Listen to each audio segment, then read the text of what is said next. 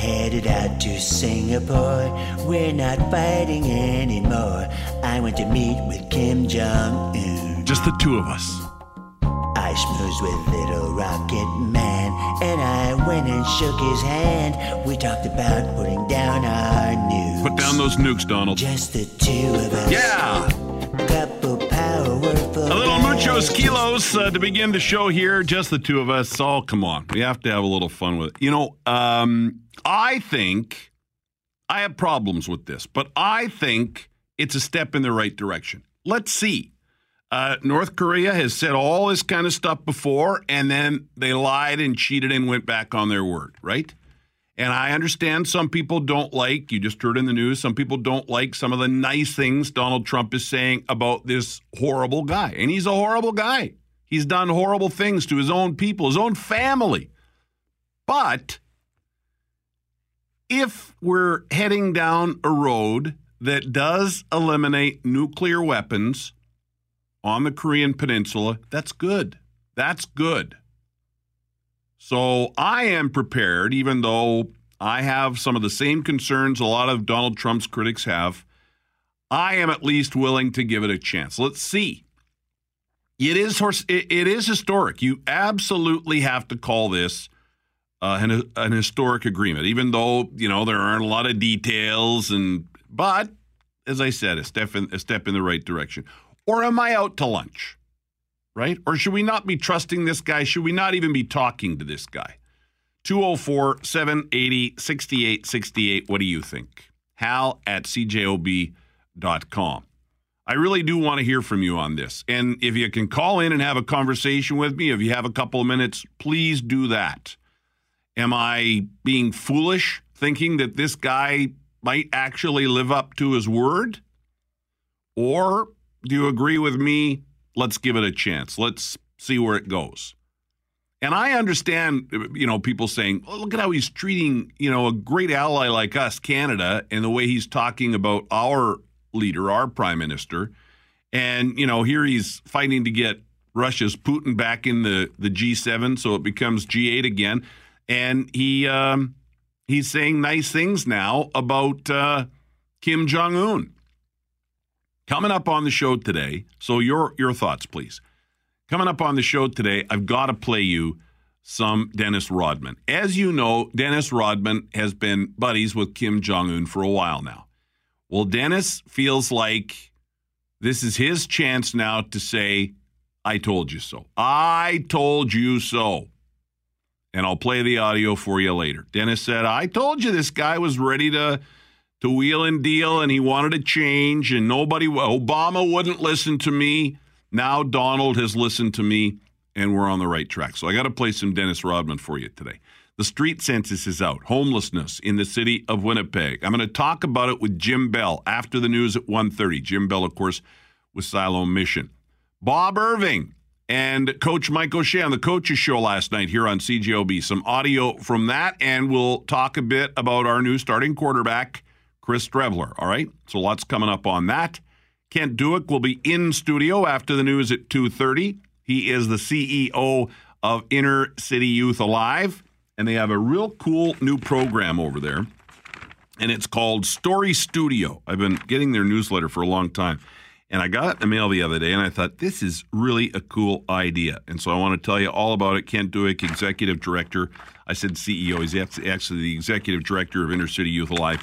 He'll be here to tell us about that. Ariana Huffington in town today. Diana Foxall, one of our global news reporters, was there when she spoke, and so Diana's going to join us a little later on to tell us about that. And a couple of movies. I know one that we'll probably watch in my house tonight is called Love, Simon. I'll tell you about it. And another one that I think might be worth checking out. If you like watching your movies at home, there are a couple you may want to rent, depending on how you do that. We usually rent them on iTunes. Sometimes we buy them, but usually rent them on iTunes. And as I mentioned, I read that Orange is the New Black, Season 5, is out on Netflix. We kind of didn't finish up Season 4, so I guess we better get on it because Season 5 is available. All right, lots of people wanting to talk about Kim Jong-un. Let's see if you agree with me. Let's give it a chance, or if you think I'm out to lunch. We'll start with Dave, 204-780-6868. Dave, what do you think? I agree with you, and the reason I agree with you is the Iran deal, which is said to be by some great and by others not very great, because all it does is at the end of the deal, 6 months later, they got nukes if they want. So what we live in is a world of hyper-partisanship. We have Trump, too, who's sort of off the rails with his talking. Too bad he couldn't just talk differently for a month or something. Yeah. But let's take Trump out of the equation. You got the naysayers and the assayers, and I think a lot of that is beyond hyper-partisanship. Let's hope that the thing works. If it doesn't, we ain't any worse off than we were. Exactly. And it ain't much different. So, hopefully people can filter out the noise, because the noise comes from pretty credible people, too. But the credible people tend to be tied to the political party they love. Well, that's always the risk you run with something like this, right? Everybody has political interest, and so it affects what they say and what they believe. Honestly, where I'm coming from, I just think if we can even just slow down the whole nuclear thing in that part of the world, I think it's a victory. I agree with you 100%. I'll tame the world if you can tame one thing. I think when Reagan did it with the other guy a long time ago, it was a weight off shoulders. We were the kids that sat under desks at school. So, let's hope that he gets it right. Whether we like Trump or not is irrelevant. Let's hope that he gets this deal done, and it's a good deal, and things change. All right, Dave, appreciate the call. Thanks a lot. And Mike is on the phone. Mike, where are you falling on this? I think at least he's moving in the right direction. You have the entire United Nations have done nothing to correct this matter. Yeah. So you have nations at the United Nations we're all supposed to be equal there, that still have slavery, that don't have women's rights, they don't educate schoolgirls, and they're all on equal footing. And so there is no true equality at the United Nations, because countries aren't equal. Mm-hmm. We operate at different levels. Yeah. I mean, and you're right. What we've been doing now for decades with North Korea obviously is not working. I mean, their nuclear activity has escalated, if anything, so it hasn't worked. Let's give this a try, and maybe we slow things down. And why have they been pushing for a nuclear program? Because it's the only way that they'll get what they want from the rest of the world. They're not doing this from a purpose of self-defense. They're doing it for offense, because now if you got a bigger stick, you can use it on your neighbor. Yeah. So, and some people believe that North Korea is in real dire straits right now, that they have spent a lot of their money on their nuclear capabilities, and the country is, for lack of a better term, almost bankrupt, and they're in big trouble, and Kim Jong-un needs to do something fast. And their people are starving to death. Now, you have a country where everyone serves in the military, so everyone knows how to engage in that activity. A hungry man's got nothing to lose. Mm-hmm. Yeah. So Kim Jong-un has lots to lose, because he's got to feed those people 3 times a day, every day. And if there's nothing to feed him with, how much longer is it going to be before he gets fed to the wolves? Yeah. They'll eat their own. Thank you, Mike. Appreciate it. Tyler, where are you coming at this one? Tyler, are you there? Hello? Yes, go ahead, Tyler. Yeah, my name is Saleh, not Tyler. Oh, okay. I don't think the same thing as the other guys they were talking about. I think first of all, to having the nuclear weapon is a guarantee that regime is going to stay in power forever. And I believe that when Donald Trump is going to be behind doors and sign the contract with the new North Korea, that if it doesn't bother the regime change in North Korea, they're going to give up their nuclear weapons. And it's all about that. It's not about people are hungry or not. It's a guarantee of the regime, the nuclear weapon. Okay. That's all I have to say. All right. Appreciate your call. And one more here before break. Len, what do you think, Len? Thanks for taking my call, first of all. Yeah. And as far as Donald Trump goes, he's really a deal breaker as more than a deal maker. Every deal that Obama or anybody has made before him, he's broken. Now, I have no faith in him in this deal either.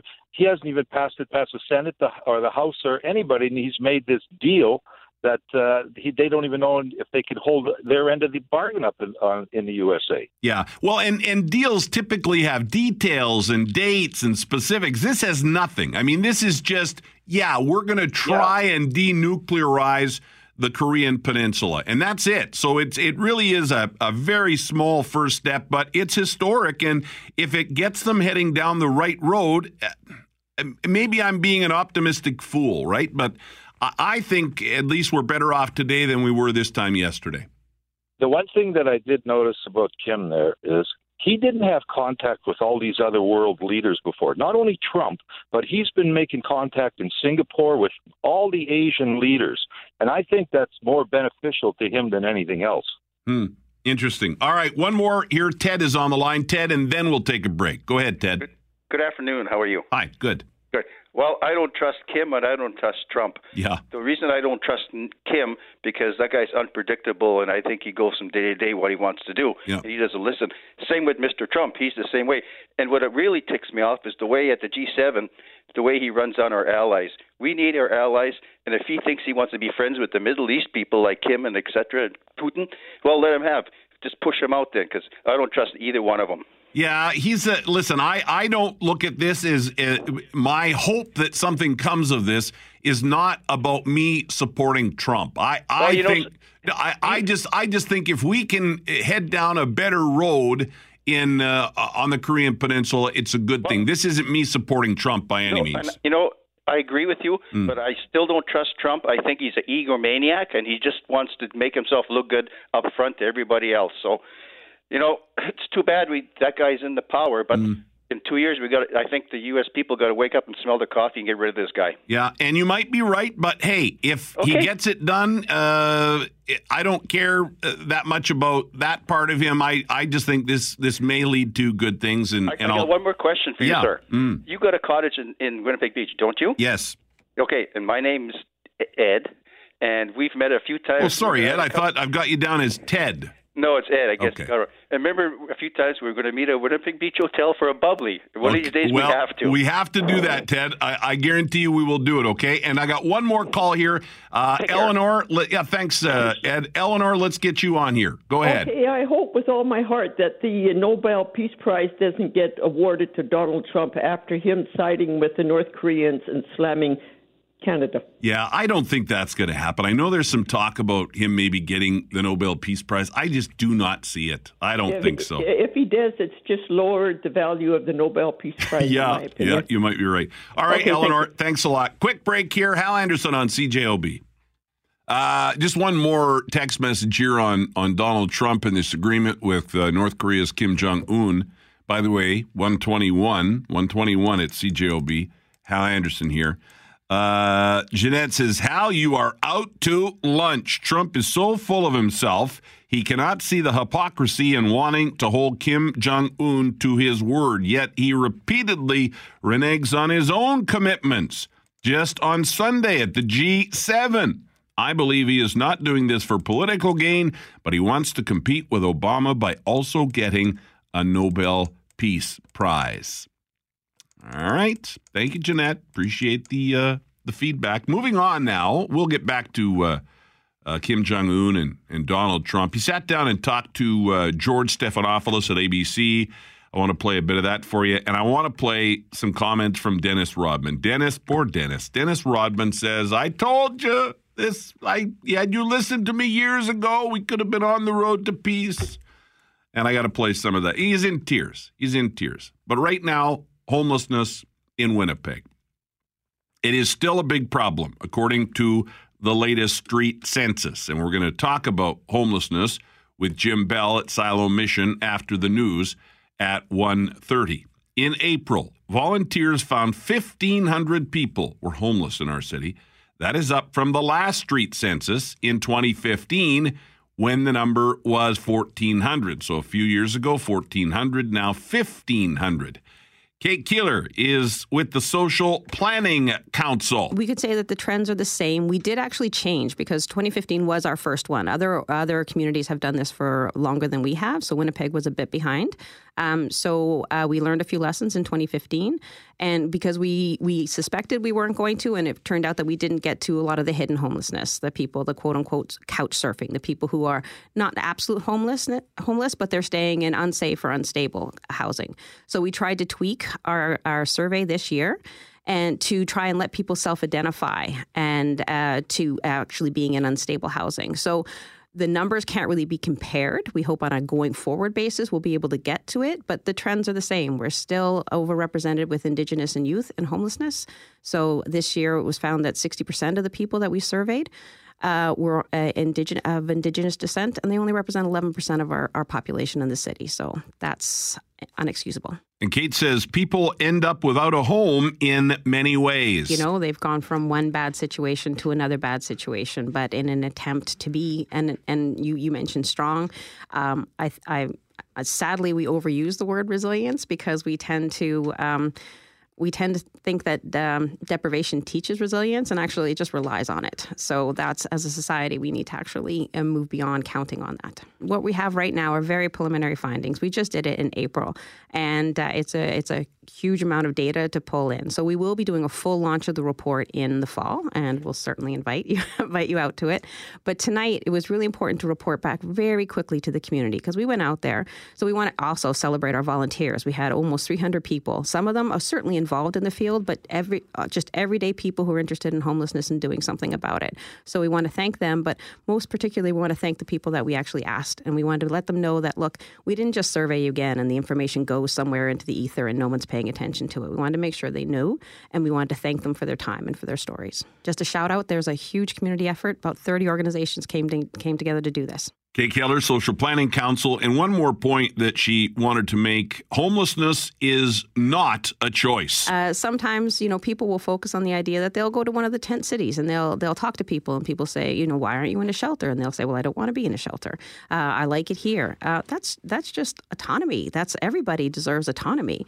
But if they were offered a better alternative, they would take an alternative. But it's true that it's not just about finding a room somewhere for someone. That community is essential for people. They need it. We all are social animals, and we all need that community. So the supports around them and making sure they have interaction and meaningful communication with people is key to helping people sustain housing. Certainly in 2015, and we anecdotally, I know because I was doing some of the surveys, we heard the same thing. So family breakdown is a huge issue. Poverty, obviously, is a contributing factor. It's very sad to note that of the youth, I think it's about 11% this time that self-identified as the part of the LGBTQ community. So we know, unfortunately, that some families can have a hard time accepting that, and youth end up being homeless and on the street because of it. All right, so the numbers again, 1,500 people homeless in Winnipeg compared to 1,400 3 years ago. So it's up. The problem is worse. And this time around, they found out that 14% of the people counted this year are unsheltered, meaning they are staying in a public space like a park or in a tent, while 24% were using an emergency shelter. And after the news at 1:30 here, we are going to talk to Jim Bell at Siloam Mission about this street census and homelessness in general. So hopefully you'll stick around for that. But coming right up, the news at 1:30 on Hal Anderson Afternoons.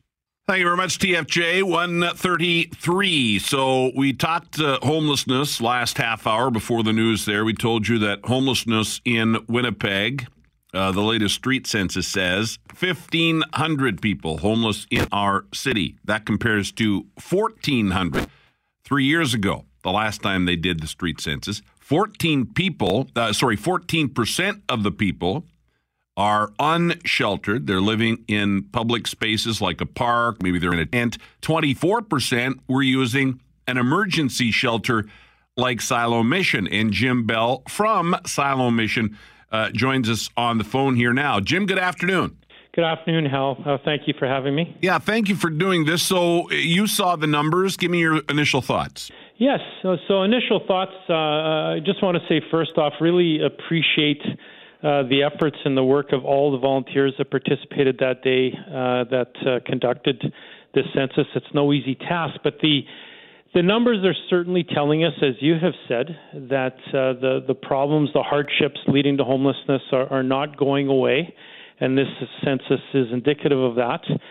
And I would add to that here at Siloam Mission, the results, they're very helpful because one of the things that we are working very aggressively at and being very cautious about at the same time is in addition to all the core services that we do on a daily basis, we are working hard at trying to find the right housing model or models that we can go forward with the proper supports to help people such as those are identified in this census.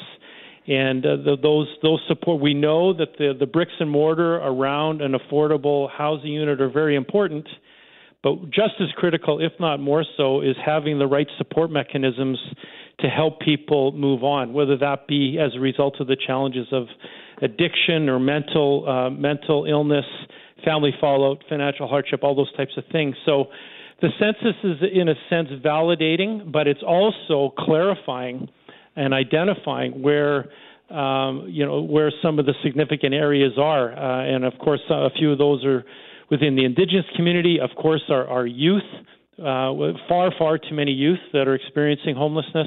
And these are challenges that we are working at daily here at Siloam, because we want to move forward collaboratively with other partners, with our levels of government, so that one day these numbers are disappearing. Yeah, I played clips last half hour from Kate Keller, Social Planning Council. And so talk a little bit about something she said to me, because a lot of times homeless people don't go to a place like Siloam because they want their autonomy. So talk about that. Is that a challenge you guys have at Siloam, making sure that these people that maybe want help get it, but they're reluctant to help to come and get it? Certainly, there are cases like that. I would agree. Autonomy is important to everybody, whether it be from a dignity perspective or I'll give an example. For example, last week I attended a day workshop in Ottawa that centered around those that have served, whether it be in the armed forces or the RCMP or in other services like that, where it can be difficult to get people to identify whether they have served, because there's I can't think of a better word, but it might be the wrong one to use, but there's a pride factor associated with that. So it's not always easy to gain all the information that we need in order to help people. But that is an example. Autonomy is important, and I think of youth. We don't necessarily get a lot of youth, but we do get some that will come to our doors and seeking shelter. But we have a program, for example, a housing program, we call it Exit Up, where young people that are aging out of the CFS system, they're out on the street. So we try to identify with youth that are experiencing that and try to help them along with progressive services and training and those types of things, so that we can help them to transition and progress. And it's all about prevention. I think the more I learn about it, yes, we can all do the best we can to kind of treat the symptoms on a day-to-day basis. But what I'm encouraged about is when I'm involved in conversations, it's largely now around let's find ways, let's prevent homelessness. What can we do? It's no easy task. But the thing I'm encouraged about is, as I say, that I do believe that there is a spirit of collaboration that is gaining momentum here within levels of government, within other agencies, and certainly here at Siloam. We want to work with others to put forth our ideas, learn from experiences of others that provide services, and those, of course, that utilize our services. And I believe that we can do that, and that's what encourages us daily to continue working on the right models and the supports that we can provide. And so what is working, Jim, here or elsewhere? Give me some examples of what is working right now in the battle against homelessness. Well, I would think, first off, it starts with trust. I'm going to start with that. As we identify and work with people that come in our doors on a daily basis, once you establish that trust with people that are experiencing hardship, and I mentioned all those areas where they may be coming from, and once trust is on the table and you get that one-on-one, and we're very fortunate here that we have a transition and progressive services team that will work with people on a daily basis. So you identify, you earn the trust so that we can understand the issues, so that we can help people move forward with that. Programs that I continue to learn more about, we hear a lot about Housing First. So that's a government-initiated project that's been around, but it talks about finding people a place to live and then working with them and identifying and trying to help them to progress with respect to the issues at hand. So I think those types of things are working both relationship-wise and program-wise. I think we need to pay attention to those and, again, work with each other. I really believe at the end of the day that as we learn to collaborate better here in the city of Winnipeg, because homelessness is a problem here, far greater than I ever could imagine when I started here 18 months ago. But I think we're all motivated, encouraged to know that we can work together. And I should not leave out the fact that our extended community allows us the opportunity to go forward with these types of initiatives because of all the support that they lend us, whether it be financially or through their time. We're very fortunate here at Siloam, and that allows us to look at these challenges straight in the eye and try to make a difference together. So your time at Siloam, then, a year and a half or thereabouts, it's been a real eye-opening experience for you, eh? No question. And it's a privilege to be here. It is, I consider it to be it's a tremendous learning experience each day as you, every now and then, whether you have a cup of coffee or even a simple conversation with somebody that has experienced some of the challenges that you and I have talked about. And as I have come to know some of these issues over the course of the last 18 months, I will tell you they've stood me straight up and they've taken my knees out, figuratively speaking. But it just motivates all of us to put our heads together to say, look, we can help this man or woman. We can help this young person. Let's put our heads together here at Siloam. But more importantly, let's do it collectively and collaboratively within this caring community of Winnipeg and Manitoba. And I believe we have a real opportunity here to meet some of these challenges straight in the eye and work together to help these folks. Yeah. Listen, we did a radiothon with you guys not long ago. Yes. I think you've got the cost of a hot meal down to $3.12 or something, right? Because I wrote you guys a check a while ago for some dinners, and I think that's what you've got it down to, right? Something like that. You're very close. That is in fact correct. It's the $3.11 that has been worked at, and that is exactly what it is. And thank you for your donations, and again throughout our community. The fact that people take the time to contribute financially or donate other things like clothing and other goods. Yeah. All of that help, all of that community mindedness, we are grateful for because, as I say, it allows us to look at the next steps with some of these other initiatives, and we're so grateful for that because without the community, we could not. We simply could not. Yeah, and I mention that because I think it's important that we give, and it can be a check or it can be, boots or underwear. We know about the need for underwear at Siloam Mission. There are all kinds of needs, and I think it's important that people give. But what else should we do? For example, Jim, I always struggle if I run across somebody that appears to be homeless and they're looking for help, in the form of a few bucks or some change. I always kind of struggle with that. I want to help, but I'm not sure that's the best way for me to help. What's your thought on that? And many of us do. I think that your opinion on that, Hal, is shared by many, many people in our community. And I know that, of course, now that I work here, I encourage people that I encounter to continue to seek the services that are provided here at Siloam Mission. And by the way, there are other great organizations in our city absolutely that provide, and I marvel at the work that they do as well. We're all in it together, and that's why I cannot emphasize that spirit of collaboration enough. But I would encourage people, if they know somebody, please look us up here at, I can't speak for other organizations, but I'm sure they feel the same way. Please don't ignore them.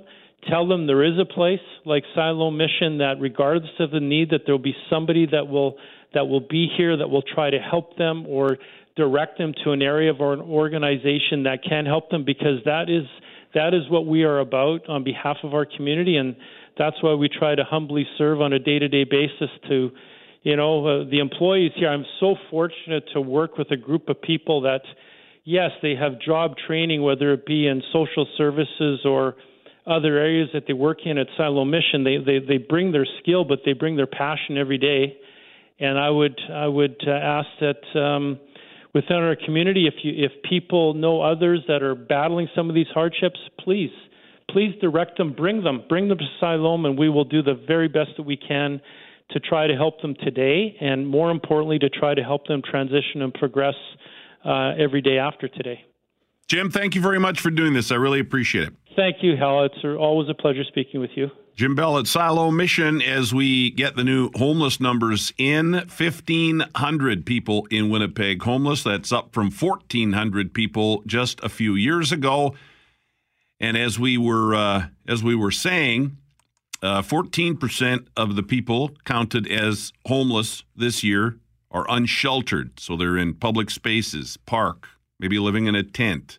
Well, 24% were using an emergency shelter, just to give you all the numbers. And, the other thing, if you can't afford to write a check and give cash, and I realize not everybody can, although they've got that hot meal down to $3.11, which is amazing. I mean, they can take $1 and stretch it over at Siloam, that's for sure.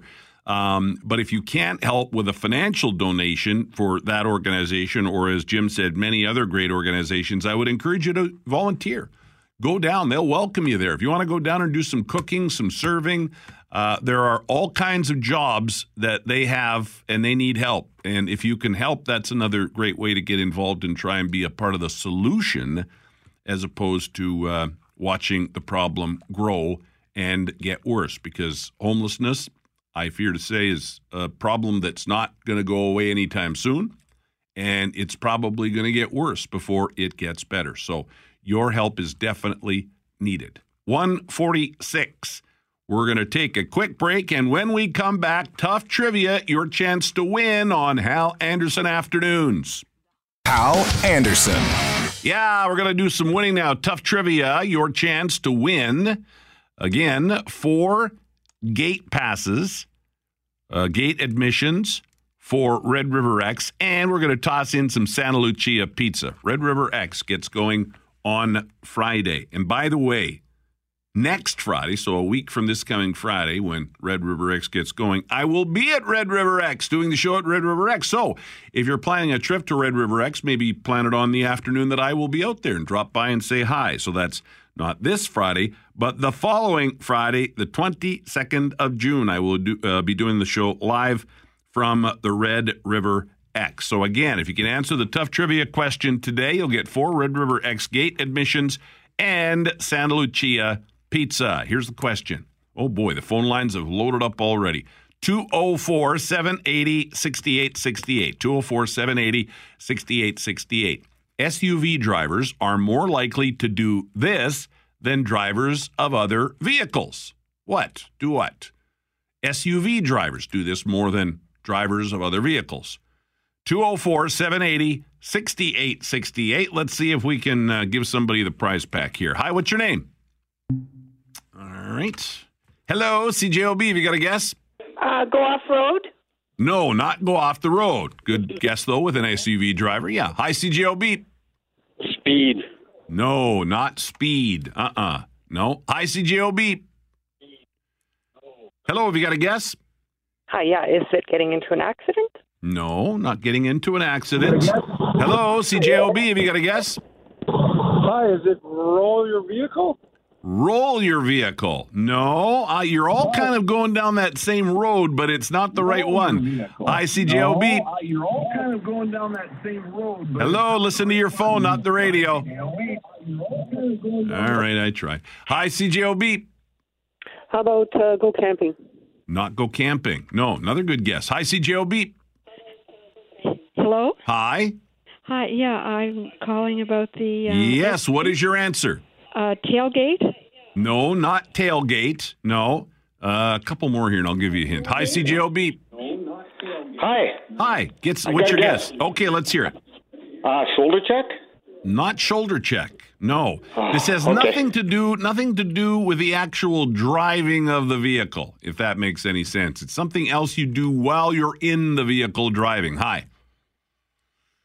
Got a guess? Hello? All right. Well, sorry. Snooze, you lose. Hi, CJOB. Hi, is it checking your mirrors? No, it's not checking your mirrors. Couple more, and then I'll give you a real good hint. Hi, CJOB. Is it less likely to wear their seatbelts? Not less likely to wear your seatbelts. No. Hi, CJOB. Claim bankruptcy. Claim bankruptcy. Right, with those big car payments. No, not the correct answer. All right, here it is. The hint to end all hints. This is a good one. So the question again is SUV drivers are more likely to do this than drivers of other vehicles. What? This is also something many people do in the shower. Come on. I've given it to you. 204-780-6868. Hi, have you got a guess? Singing. Yes, singing. Who knew SUV drivers are more likely to sing than drivers of other vehicles? What is your name? Randy. Randy, do you drive an SUV? No. Oh, okay, because I was going to get you to sing if you did. But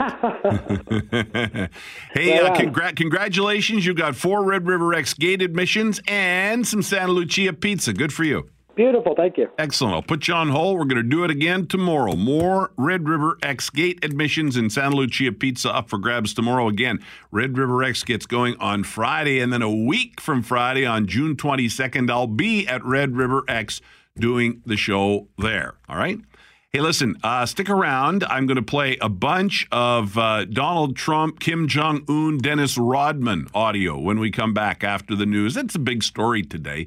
And I got a couple more text messages as well that I could read. And if you didn't get in earlier when we were talking about this deal, air quotation marks, this deal between Trump and, as Donald calls him now, Chairman Kim, right? Went from Rocket Man to Chairman Kim now. Some respect there from Trump. If you didn't get a chance to weigh in on this, you can certainly do that right after the 2 o'clock news here at 204-780-6868. Hal at cjob.com. Thank you very much. Tristan Field Jones, 204. As promised, here's your chance to weigh in on this deal, if you can call it that, between the U.S. and North Korea, Donald Trump and Kim Jong-un. Now, as I said off the top of the show, and actually quite a few of you agreed with me, I'm willing to see where this goes. I think it's better that they met and that there's this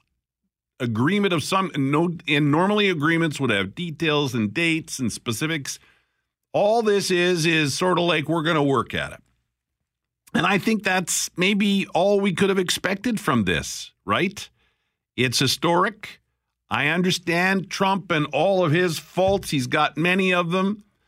I don't like how he goes on and on about Putin and now, as he calls him, Chairman Kim. These are horrible people that do horrible things. But I do understand that if Trump wants to try and get rid of the nuclear weapons on that Korean peninsula, it's got to start somewhere, and this is certainly a start. So let me play a bit of audio here, and if you want to weigh in, 204-780-6868, you can text or call that number and talk to me, or you can email hal at cjob.com. I actually got up at about, 4 in the morning or something, got up to use the washroom. Not that you need to know that, but I got up and I had my earbud in, and I was listening to CNN. When I went to bed last night, I was listening to CNN as, all this was going on. And I actually caught the news conference live, and I listened to most of it, just over an hour of it. And it was certainly interesting. You could tell Trump was very proud of himself, right?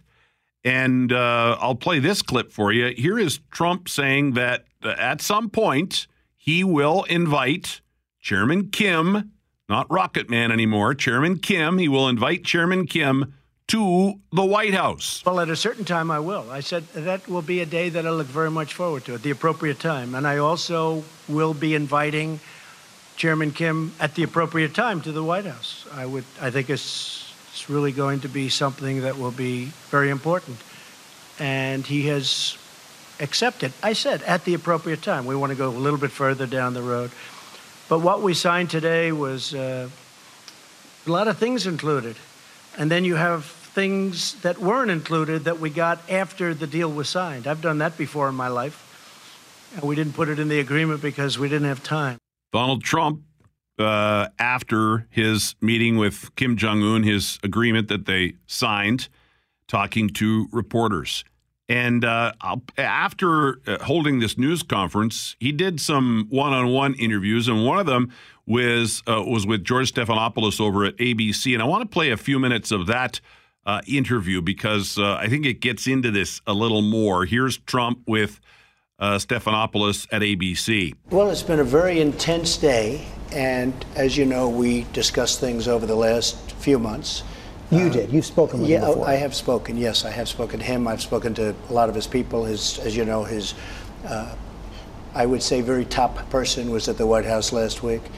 And so we've developed a pretty good relationship in terms of getting something done. It got done. I think it's a terrific document. It's a starter, but it's a terrific document. I think far more. And there are things that we negotiated after that document that are also very important. They're going to get rid of certain ballistic missile sites and various other things. We're going to put that out later. But we have the framework of getting ready to denuclearize North Korea. And the phrase in the document is complete denuclearization of the Korean Peninsula. Does that mean that the nuclear umbrella that we have over South Korea is on the table for negotiation? No, that means that they're going to get rid of their nuclear weapons. We never even discussed the other. They're going to get rid of their nuclear weapons, George. And I think they want to do it relatively quickly. Now, we're going to see. I mean, they're going to start working on it immediately. We're going to work with South Korea. We're going to work with Japan. We're going to work with China. But it really has been an incredible exercise. You've set the bar for nuclear agreements by criticizing the Iran nuclear deal. Said it's the worst deal ever made. Does that mean that any deal with North Korea has to be tougher than the Iran deal? I don't think a deal could be softer. First of all, we're not paying $150 billion, okay? We're paying nothing from that standpoint other than you will see what happens. I think there's going to be a great partnership with Japan and with South Korea. President Moon has been terrific. But they have to get Prime rid of Minister Abe has been They terrific. have to get rid of all their nuclear weapons. They've got to get rid of. Yeah, fuel. they will. I think they will. I really believe that he will. I've gotten to know him well in a short period of time. Yeah, sure. It's denuking. I mean, he's denuking the whole place, and he's going to start very quickly. I think he's going to start now. They'll be announcing things over the next few days, talking about other missile sites, because they were, as you know, they were sending out a lot of missiles. There was a period of time where I was saying, what are they doing? Every week it seems another missile went up. I mean, they're going to be getting rid of sites. Is he going to stop testing? He's going to stop testing. Well, he already has. You know, we have, how many months has it been, George? 7? Where there's been no missiles going up. And he's committed to not starting that up again? Oh, he's committed to not do that. It won't be happening. That won't be happening. He means it. He really wants to do something, I think, terrific for their country. And it's the only way it can be. It's the only way it can be terrific. Well, you know, if you look at, if you talk to the experts, you can't just do it immediately. Some it takes a period years. of time. Well, somebody said 15 years if you go rapidly. But when you're in a process of doing it, you're really dismantling. In other words, you can't do anything during that period of time. But they have a process for getting rid of nukes that does take, it's not like, oh, gee, we'll get rid of them tomorrow. It just can't be done scientifically. But they're going to do it. They're going to start immediately. They've really already started. They blew up a site which was the real deal site. That was their big site. They've blown it up. They're getting rid of things that haven't been mentioned in the document. They're getting rid of certain missile areas, and they're not going to be sending missiles up. They're not doing research. And they're going to announce that and confirm it as well, these additional steps? Say it? The North Koreans are going to announce these additional steps as well? Yeah, they're going to be announcing them very shortly. They might have announced them already, but this came down after we signed. We agreed to that also. And I'm doing something that I've wanted to do from the beginning. We stopped playing those war games that cost us a fortune. You know, we're spending a fortune every number of months. We're doing war games with South Korea. And I said, what's this costing? We're flying planes in from Guam and we're bombing empty mountains for practice. And I said, I want to stop that, and I will stop that. And I think it's very provocative, especially, George, since we're getting along. In other words, we're in the process of signing something. Excuse me? Did you talk about pulling troops out, U.S. troops out of South Korea? We didn't discuss that, no, but we're not going to play the war games. You know, I wanted to stop the war games. I thought they were very provocative, but I also think they're very expensive. We're running the country properly. I think they're very, very expensive to do it. We have to fly planes in from Guam that's 6.5 hours away, big bombers and everything else. I said, who's paying for this? I mean, who pays in order to practice? What are the kinds of security? So one of the things that I suggested and I want to do is we're going to stop the war games unless for some reason we're unable to go further. What other kinds of security guarantees did you offer? Did you put on the table? Well, we've given him, I don't want to talk about it specifically, but we've given him, he's going to be happy. His country does love him. His people, you see the fervor, they have a great fervor. They're going to put it together, and I think they're going to end up with a very strong country, and a country which has people that they're so hardworking, so industrious. I think if you look at South Korea someday, maybe in the not too distant future, it will be something like that. You say his people love him. Just a few months ago, you accused him of starving his people. And then listen, here's the rub. Kim is a brutal dictator. He runs a police state, forced starvation, labor camps. He's assassinating members of his own family.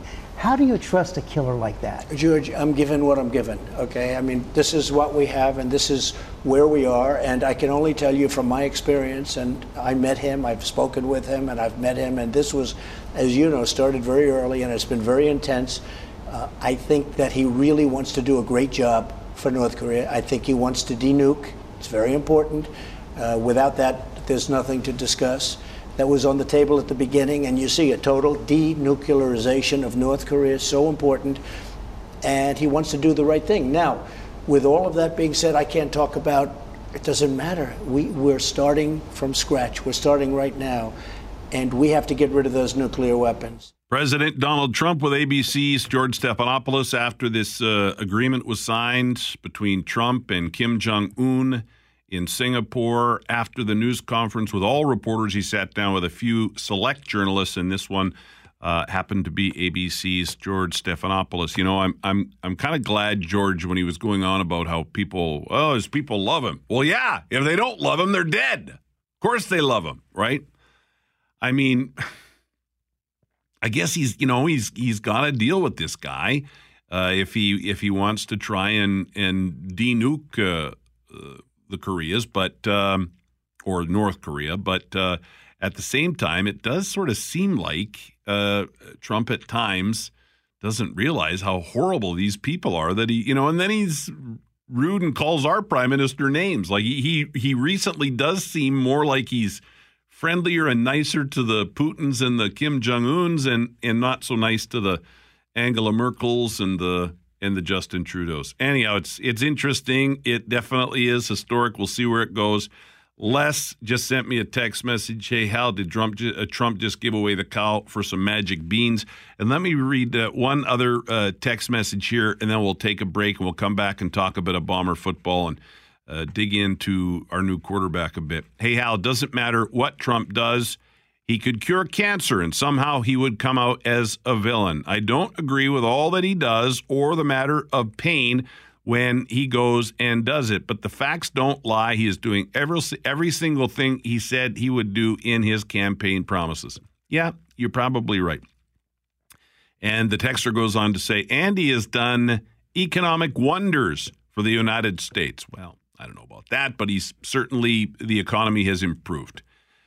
The text goes on to say, such as unemployment rates. Obama said it would never go below 4%. Here it is, 3.8%. If Trump can work peace with North Korea and it's a lasting peace, his presidency would be nothing but a success. And honestly, he would have done more to earn that Nobel Peace Prize than what Obama did, earning it by just being president for less. And honestly, he would have done more to earn that Nobel Prize than what Obama did. Same sentence printed twice there.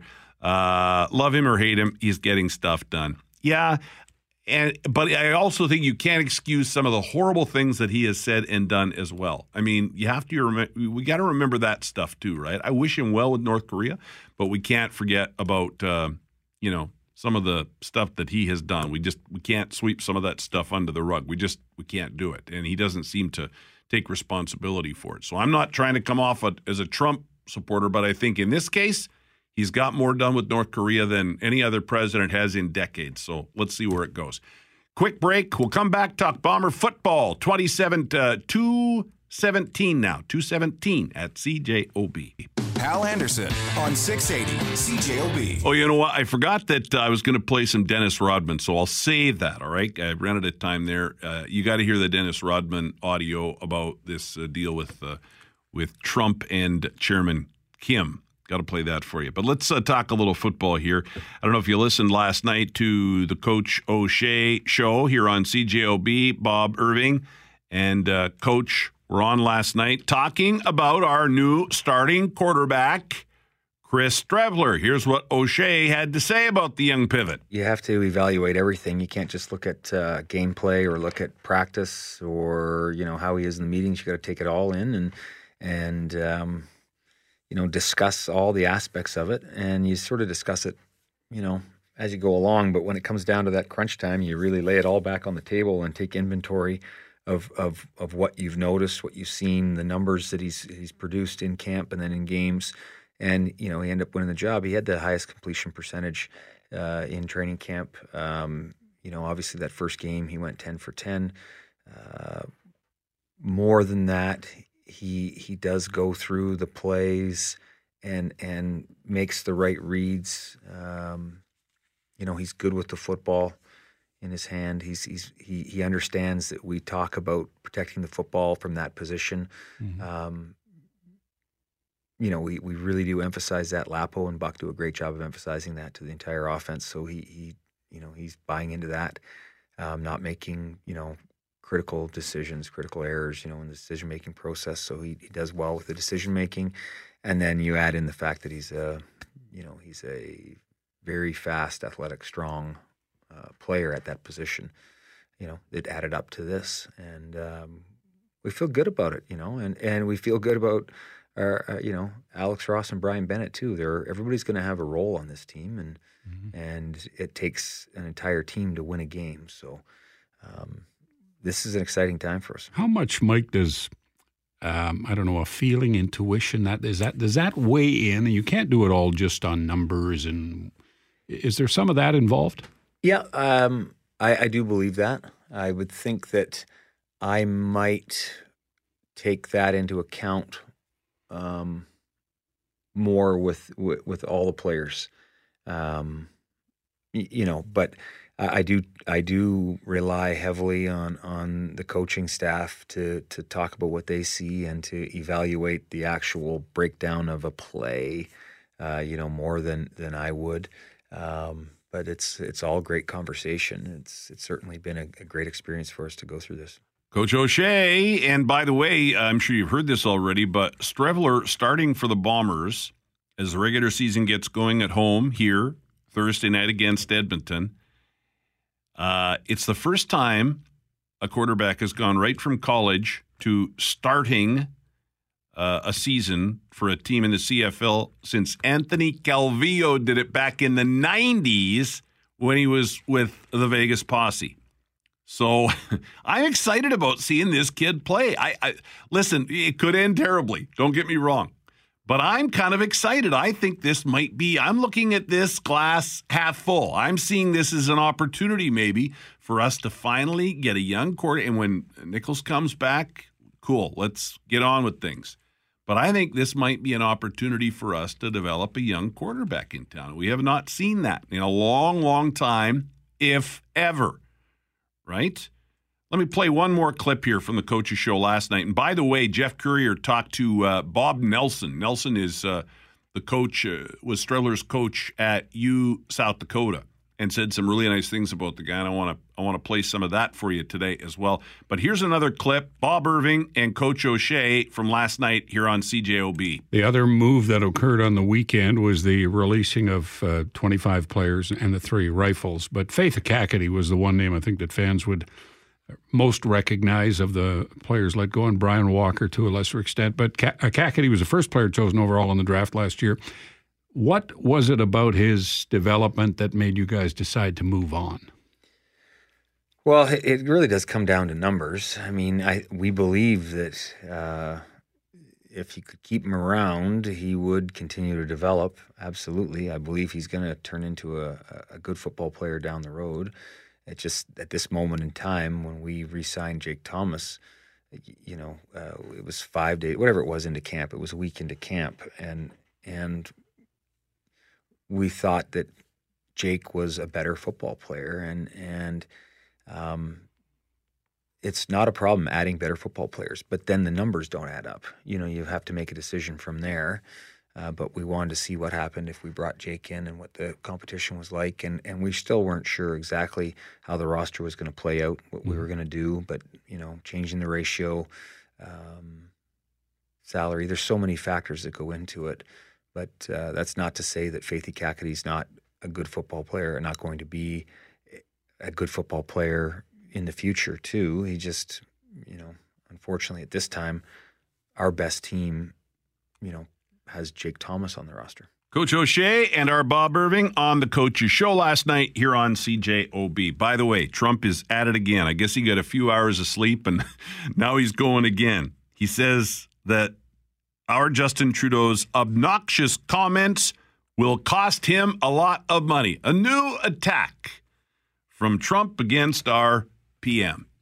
The news is next at 2:30. Hal Anderson on CJOB.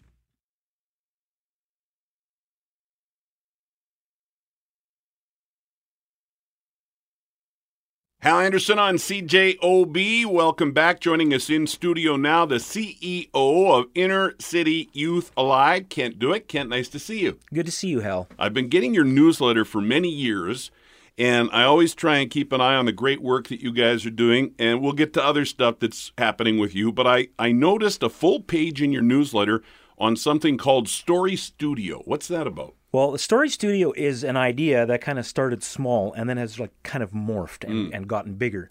So the initial idea was we wanted to have a space where we could just simply record some local stories. It was going to be innocent and simple. And the thing just kind of grew legs. People heard that we were doing it, caught on, and so we've had a number of different groups that are interested. There's a group called One Nation Exchange that said they're working with newcomers to Canada, and they're very interested in telling the stories of people who are new to Canada. Right. So they approached us and said, could we use this space? And so we kind of very quickly realized that the opportunities there were just so plentiful that we needed to open it up. So we had started out saying, okay, it was going to be Story Studio. It was going to be something that Inner City Youth Alive does. Simple. And simple. But the interest has been piqued in so many different areas. And so we've decided now that it's going to be a shared space. It's going to be about sharing stories. So we're going to share the space. We're going to hand out cards, like key cards, to people who are interested in getting in there, no matter what sort of walk of life they come from, to just get in there and get that storytelling going. Yeah. And because we all have stories to tell, right, Kent? If we don't have stories, we're not alive. Yeah. Yeah, so I'm really excited. Even this morning, a young man that just recently was released from NYC is in there, and he's doing some stuff that he's written, and he's recording it. So we're doing a little soft launch. It's just all very new. The studio is like fresh space. We just hung some of the acoustic panels in there to make it perfect, and so. Already we have another call this afternoon, a school that wants to come in and do some stuff in that recording studio. So it's just cool. Yeah. And audio, video, both? It's audio, video, or either or. Well, I suppose audio. Yeah. And also open to people who want to come in and use it to do like creative kind of art. We're going to have some art supplies there for people that want to tell their story in that way. So we want to leave room for people to share it, whether through song, through story, spoken word, whatever. Yeah.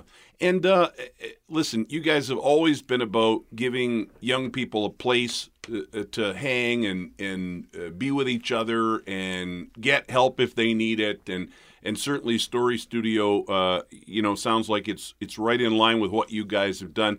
How important has it been for you to have that place for young people in this town? Well, I think it's just been vital. There's so many, and I've been there for 34 years, and so often I hear kids that come back who are now adults, former kids, and tell me that if it wasn't for our work, they'd be, one youth just recently said he'd be 6 feet under. Turned him around. So it's been a huge impact. We've seen really neat things happen. A couple of years ago, we did some careful tracking on our volunteer stats.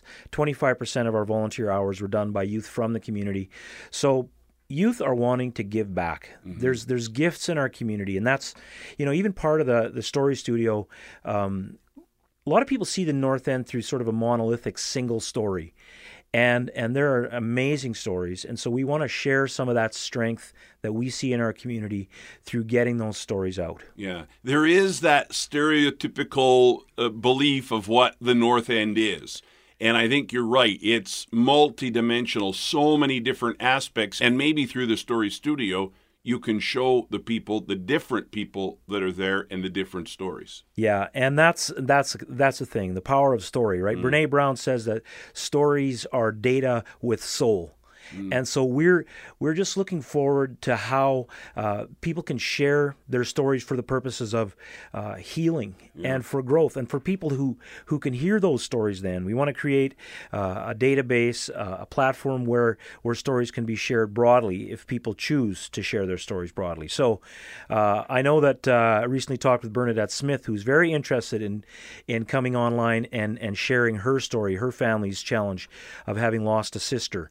And so had dialogue with people that are involved in the research around missing and murdered Indigenous women, and want to invite people to come and families to share their story, their journey. And so it just feels like we're giving words to something deeper. Yeah, and it's about the storyteller, but it's also about the people that hear those stories. And so if there's ever an opportunity for me to share some of your Story Studio stories on air here on CJOB, let's try and do that, because I think that's a really important part of this. How are people going to hear the stories? Yeah, that's a wonderful invitation, and we'll take you up on that. Yeah, there'll be some really, really great stories coming. Good. Excellent. Looking forward to it. How do you guys fund what you do at Inner City Youth Alive? It must be a challenge, eh? It's a challenge, but I have to say that I give credit to the good people of Winnipeg. We get less than 1% of our funding is from government. The rest is from individuals, businesses, churches, church groups. It's unbelievable, the generosity that we've experienced.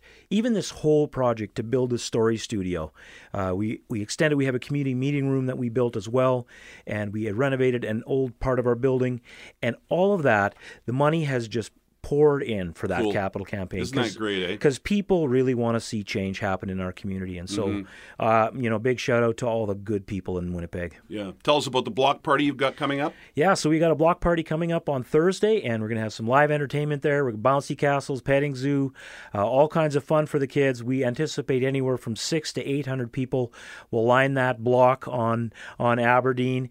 And, it's really cool. For me, it's one of the best points in the year, because about a year ago, we had within a 12-month period, we had 6 murders within a block of our building, and so we've taken steps to see changes there. And there's a new thing started up that we initiated, was Aberdeen Alliance, local people on the street taking back the street.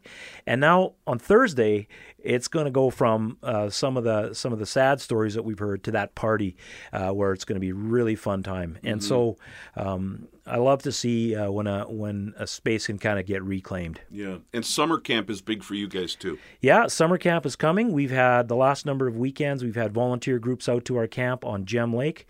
It's way up in the Nopeming Provincial Park. They're prepping the space, and we're going to be running all summer long camps for kids. So that's going to also be impactful for youth from our community. Yeah. If somebody heard this today, our conversation, and wants to help, how can they help out Inner City Youth Alive?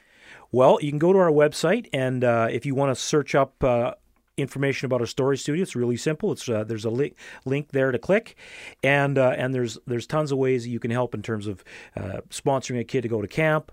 You can volunteer at Inner City Youth Alive. You can donate to the cause. There's so many ways to get engaged. Kent, thanks for coming in, and I look forward to hearing one of the stories from Story Studio soon. Thank you, Hal. Kent Duick, CEO, Inner City Youth Alive. And their website, by the way, is icya.ca. icya.ca, which, of course, stands for Inner City Youth Alive. icya.ca. Really a great organization. And I'll tell you, this Story Studio looks really cool. And no wonder these young people want to get in there and mess around and tell their stories.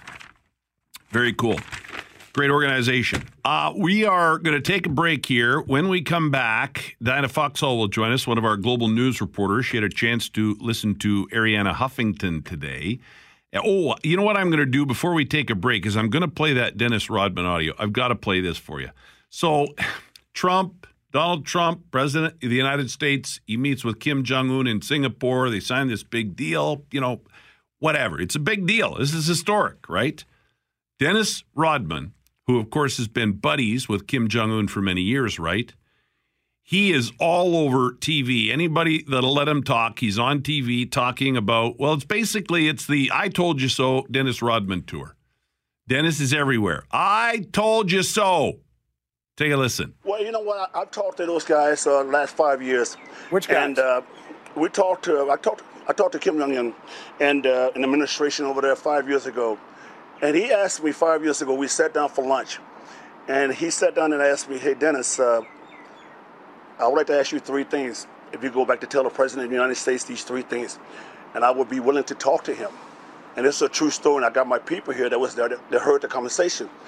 He said things like, if they can move the ships back from South Korea, I would do what I have to do to listen. If you can move certain things or do certain things, I will listen. My ears will be open. And I tried to do that to Obama. And Obama didn't even give me the time of day. I asked him, I said, I have something to say from North Korea. He just brushed me off. But that didn't deter me. I still kept going back. I kept going back. I showed my loyalty and my trustworthy to this country. And I said to everybody, I said, the door will open. I remember you saying it. I remember you saying it. Let me ask you something. Does Kim understand English, Dennis? It's amazing.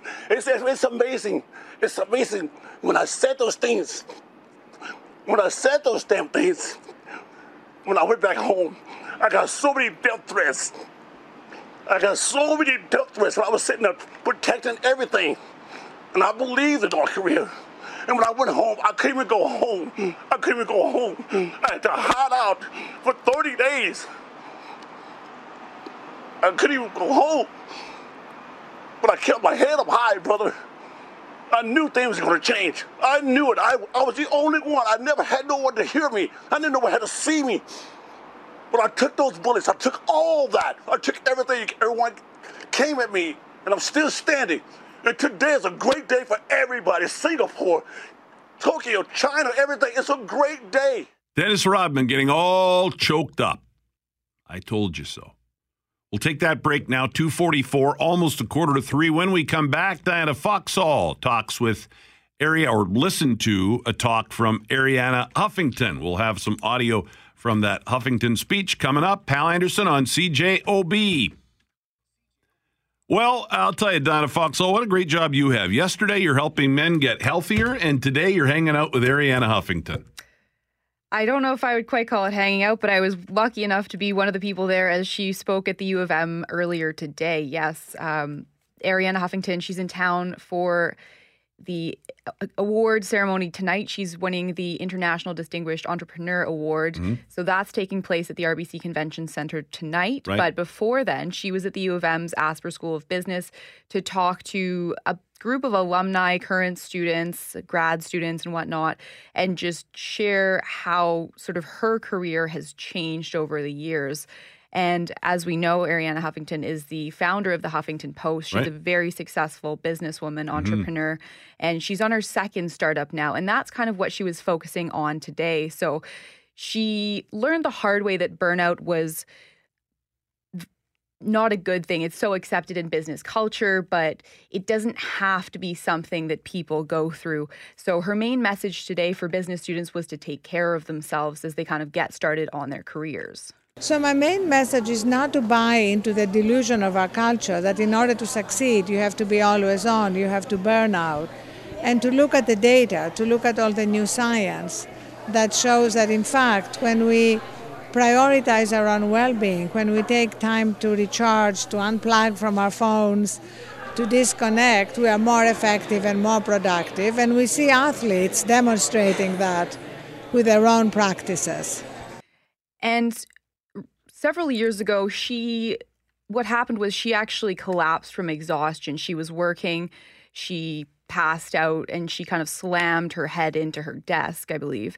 So she woke up in a pool of blood with a broken cheekbone, and it was a bit of a reality check for her. She said, is this what success looks like? So obviously she was reaping the rewards in the business world, but her own personal health was not doing too well. Yeah. So she is kind of looking at life from a more holistic perspective today. And she says people make more mistakes when they're tired. So she actually wrote a book recently on the benefits of sleep. And she touched on the fact that athletes use sleep to their benefit. Why think of yourself as anything other than a performance? You have to sort of think of your own performance in the way that athletes think of their performance in a game. You have to be on your game. You have to be as good as you can be. And the way to get there is not by working around the clock. You have to think about your sleep, think about your health. So she says she'd rather see employees taking vacations and getting well rested and disconnecting from their phone than making critical mistakes at work, because that will happen if you're not well rested and you're not your best self. So her new startup Thrive, they've kind of developed an app, and she explains that it helps you sort of disconnect, and it lets you focus on your well-being by showing how much time you're spending on your phone, on your computer, and all that sort of thing. Well, our addiction to our phones is problematic, not just because of sleep, but because of focus during the day, because of our relationships. So I think setting some boundaries to our phone, we have launched an app. So anybody who is on Android, a Samsung or any other kind of Android phone can download for free our app. It's called the Thrive app. And you can put your phone in Thrive mode. And if you're in Thrive mode, have a dinner with your family, and I text you, I get a text back that you're in Thrive mode until what time. And there's also a dashboard that gives you a mirror of all your social media, game, and other app consumption. So as we know, people are more or less addicted to their phones, and she sees this as just one way of kind of allowing yourself to be free from having to connect all the time. Because, of course, if you're at dinner and you think, oh, no, someone might be texting me, I need to let them know that I'm not going to be able to contact them for however long. This takes care of that. And hopefully, as she says, hopefully that sets some boundaries for people and their phones. She also says she doesn't sleep with her phone in her room. And as we know, that's a very sort of tight relationship. If you get up in the middle of the night, you can't fall back asleep, you look on your phone, and that keeps you awake. So that'll stop you from having a good night's sleep. And if that becomes a habit, then it adds up. I've seen Ariane Huffington talk about her discovery that sleep is really super important. And obviously the success of the Huffington Post, and then she sold that off. And you might think, well, this is just her next business venture. It is, but she really believes this too. It's a real passion for her. Exactly. And that was very evident today. She talked about all the parts of the person, not just focusing on who you are as a businessman or a businesswoman. Obviously, that's what she is. Her job is an entrepreneur.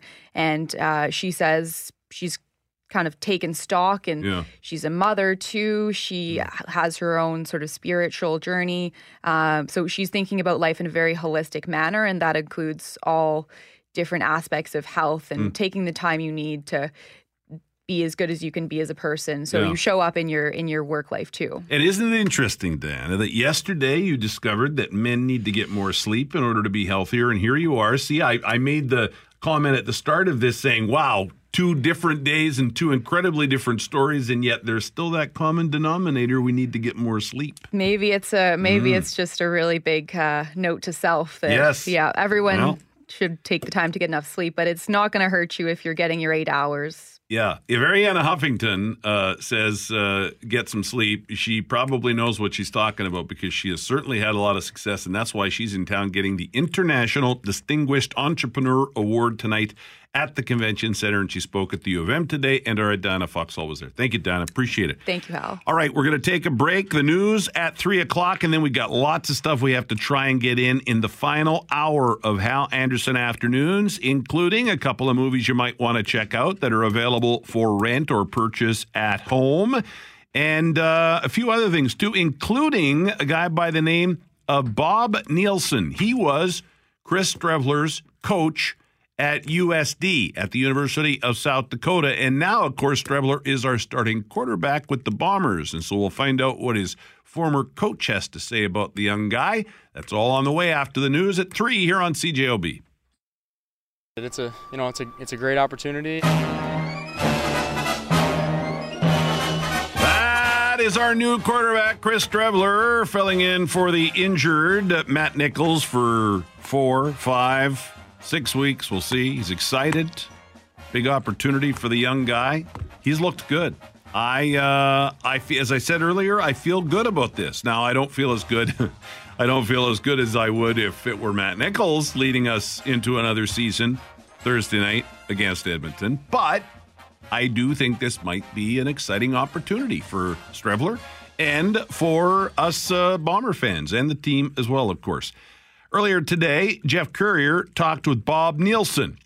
Nielsen was Streveler's coach at University of South Dakota, and he said some pretty nice things about young Chris Streveler. Well, he's an athlete, and as I got the opportunity to work with him here at the University of South Dakota, not only do you see him as an athlete, but we also got to see him develop as a leader, and above all else, he is a fierce competitor, and which makes him a winner. And he was a big part of our success here a year ago. He had a lot of individual success, leading the country in total offense, but a tremendous team player and a guy that I was very confident upon his finishing his career here that his football career was going to continue. He's a real student of the game. His improvement here from his junior year to his senior year was nothing short of phenomenal. Learning our system, I told all the NFL scouts when they came through, he went from a guy that was running our offense to a guy that was really managing our offense and understood all of the ins and outs. And if there was something that he didn't grasp immediately, he was going to stay afterwards to make sure that he spent extra time on that, and it's just the kind of work ethic he has, both on the field and in the film room, that have really made him a tremendous football player. Coach Nielsen at USD, and he says that Streveler and the Canadian game should get along. I think the things that his athleticism, you put him on a big field where there's lots of space.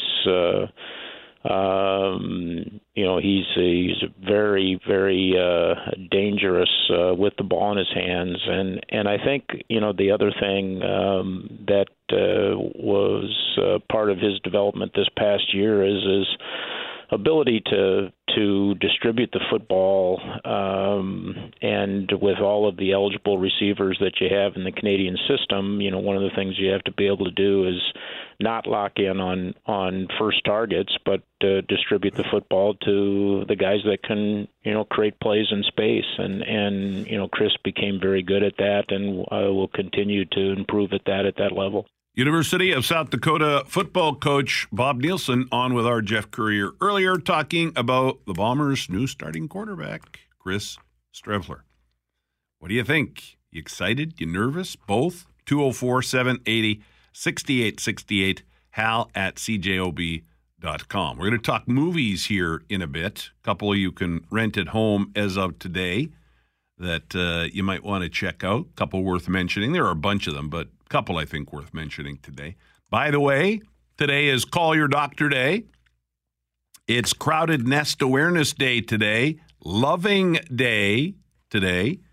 It's Jerky Day today. There's something I haven't had in a while. It's good beef jerky, but Jerky Day today. Peanut Butter Cookie Day today. Love me a peanut butter cookie. Love, love, love peanut butter cookies. Red Rose Day today. Superman Day today. It's Victims of Orlando Attack Day today. World Day Against Child Labor, and World Pet Memorial Day today. By the way, on this day in 1981, speaking of movies, which we'll get into in a bit here, on this day in 1981, Raiders of the Lost Ark premiered. In 81. Wow. It's been that long. What else here? 1965, Sonny and Cher made their first appearance on TV on what show? American Bandstand. In 1965. 1978, David Berkowitz sentenced to 25 years to life for each of the 6 Son of Sam killings that, of course, terrified New Yorkers back in the day. It was on this day in 1987, President Reagan, speaking of world history, we're talking about this Donald Trump, Kim Jong-un deal. 1987, President Reagan publicly challenged Soviet leader Mikhail Gorbachev to tear down this wall during a visit to the western side of the gate. And, of course, we know that the wall, in fact, did come down. On this day, 1994, Nicole Brown Simpson and Ronald Goldman are murdered. And, of course, that led to the trial of O.J. Simpson. What else? Oh, in 2004, Canadian note in history here, 2004, Terry Clark officially inducted into the Grand Ole Opry. She became the first female Canadian artist to receive that honor. And as we head to a break, I can't believe this song only got to number 4. Ben E. King, Stand By Me. It peaked at number 4 on this day in 1961. Traffic on the way. Hal Anderson on CJOB.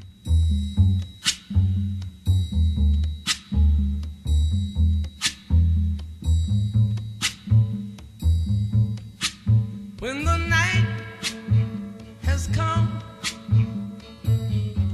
and the land is dark and the moon is the only light we'll see. No, I won't be afraid. Oh, I won't be afraid. Just as long as you stand by me. So darling, stand by me. Oh, stand by me. Oh, stand by me. Stand by me. If the sky... All right, let's talk movies here for a couple of minutes here. Actually, you know what? Let's do movies after sports and news. I'll have more time because I found a couple other stories I wanted to mention today. A little music news here. That's what we'll do here. U2 paid tribute to late chef and TV host Anthony Bourdain during a performance at the Apollo Theater in New York.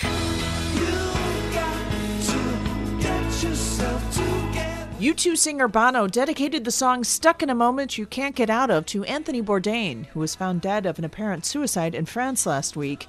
Bono noted that a lot of inspiring, useful people gave up on their own lives. He alluded to musicians Chris Cornell and Chester Bennington and fashion designer Kate Spade. Bono says Bourdain was a great storyteller who had stories he could not tell us. The song was inspired by INXS singer Michael Hutchence, who died of an apparent suicide in 1997. I'm Archie Zaraletta. All right, more and more Canadians are playing their favorite tunes on streaming music platforms these days, and the shift in habits is giving a boost to playlists. Nielsen Music Canada's latest survey of how people listen to songs and albums finds 7 in 10 Canadians say they stream music using platforms like Spotify, Apple Music, or Google Play. 84% of them dig into playlists on those services. Industry insiders suggest playlists are eclipsing radio as the way people discover and share music. But Nielsen found radio still holds the strongest overall influence when it comes to launching a new artist or song to Canadian audiences. Don Kelly, The Canadian Press, Toronto. By the way, that reminds me, I heard Google Play and iTunes there. The new Bomber podcast is now available. Greg Mackling and Doug Brown. We were talking Bombers and our new starting quarterback. If you want to get ready for the game on Thursday, I would suggest give that podcast a listen. It is available now. the new one. And while you're at it, just subscribe, and then it, comes whenever it's ready. Bomber Podcast. And also, in music news, Kanye West's new album is number 1. I'm a superhero. Kanye West back on top of the Billboard 200 album chart. His latest project, Ye, debuted at number 1, with the 5th largest premiere for an album this year and the 7th largest streaming week ever. And it's West's 8th straight consecutive album to reach the top spot, tying a record set by Eminem and the Beatles. All 7 songs on Ye are in the top 40 on the Billboard Hot 100 singles chart, with this song, Yikes, peaking at number 8. That's what I'm talking about. Jason Nathanson, ABC News, Hollywood. All right. And by the way, I don't know if you consider yourself an optimist or a pessimist. I think most of us hope we're optimistic, right? But I see where, and we're always hearing about these new scams, these marketing scams. I see where optimists are more likely to fall prey to marketing scams. If you see that glass half full, it may be good for your mood, but maybe not so great for your wallet. Scripps College researchers looked into it. Data from over 500 adults over the course of 2 experiments. The data showed the most important factor in deciding whether or not to respond to a scam was the participants' assessment of the risk versus the potential reward. Things that made a person less likely to respond to a scam call, being older, being educated, and requiring an activation fee for the scam also deterred people. So I thought that was kind of interesting. All right, we're going to break here. We'll check the forecast for you again. Sports coming up here, and also the news at 3:30, and then we'll talk movies. All right, so stick around. Hal Anderson on CJOB.